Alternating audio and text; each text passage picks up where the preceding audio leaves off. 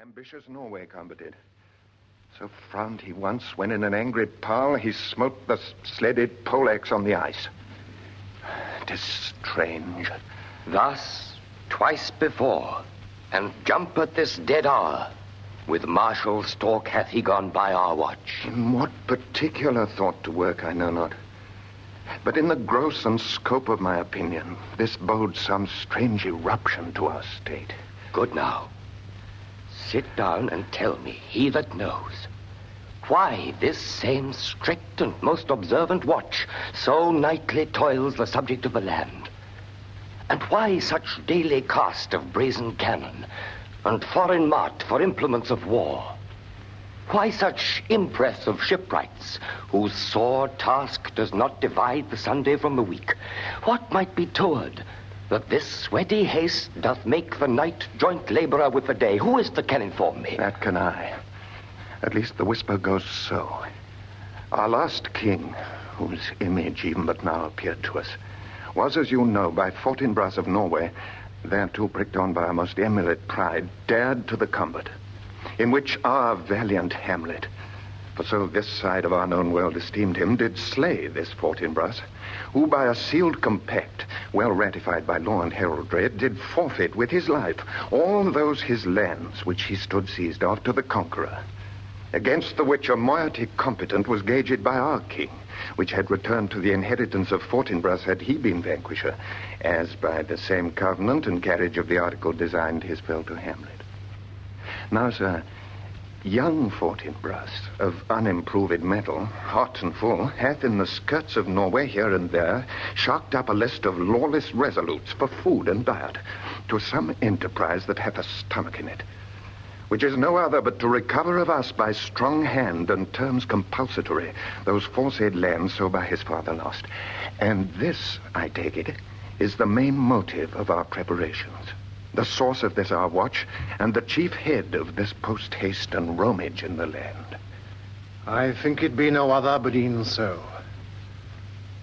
Well may it sort that this portentous figure comes armed through our watch, so like the king that was, and is the question of these wars.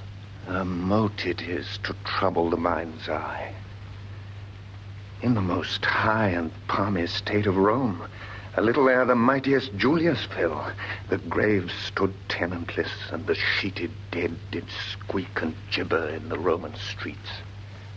And even the like precurse of feared events, as harbingers preceding still the fates and prologue to the omen coming on, have heaven and earth together demonstrated unto our climatures and countrymen, as stars with trains of fire and dews of blood, disasters in the sun, and the moist star upon whose influence Neptune's empire stands was sick almost to doomsday with eclipse. But soft, behold, lo, where it comes again. I'll cross it, though it blast me. Stay, illusion! If thou hast any sound or use of voice, speak to me. If there be any good thing to be done that may to thee do ease and grace to me, speak to me. If thou art privy to thy country's fate, which happily foreknowing may avoid, oh, speak. Or if thou hast uphoarded in thy life extorted treasure in the womb of earth, for which they say you spirits oft walk in death, speak of it. Stay and speak.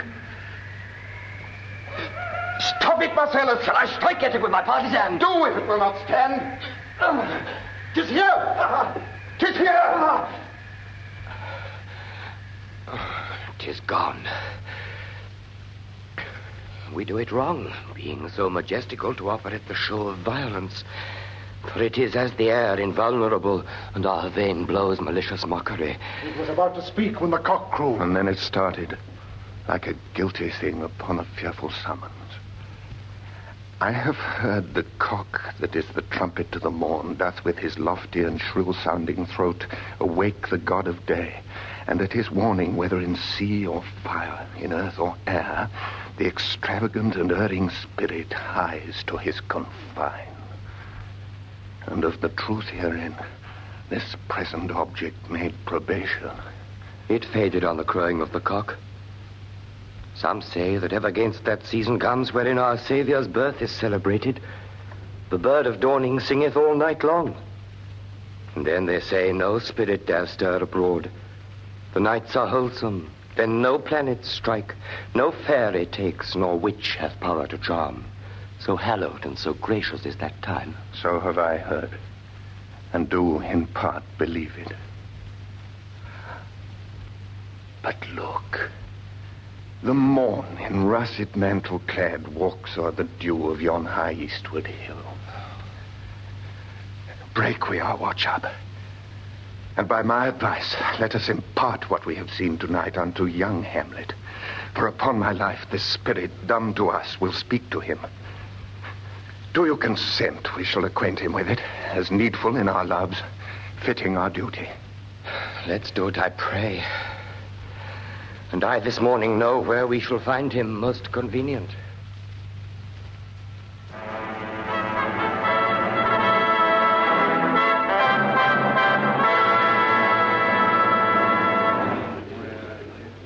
Claudius, the new king of Denmark, the late king's brother, is about to hold a state council. The councillors, headed by Polonius, are in their robes, and behind them are the courtiers in full court dress. Among them, Polonius' son, Laertes. Hamlet, the late king's son, is dressed in plain black. His claim to the succession has been overridden, and he is not a member of the council. The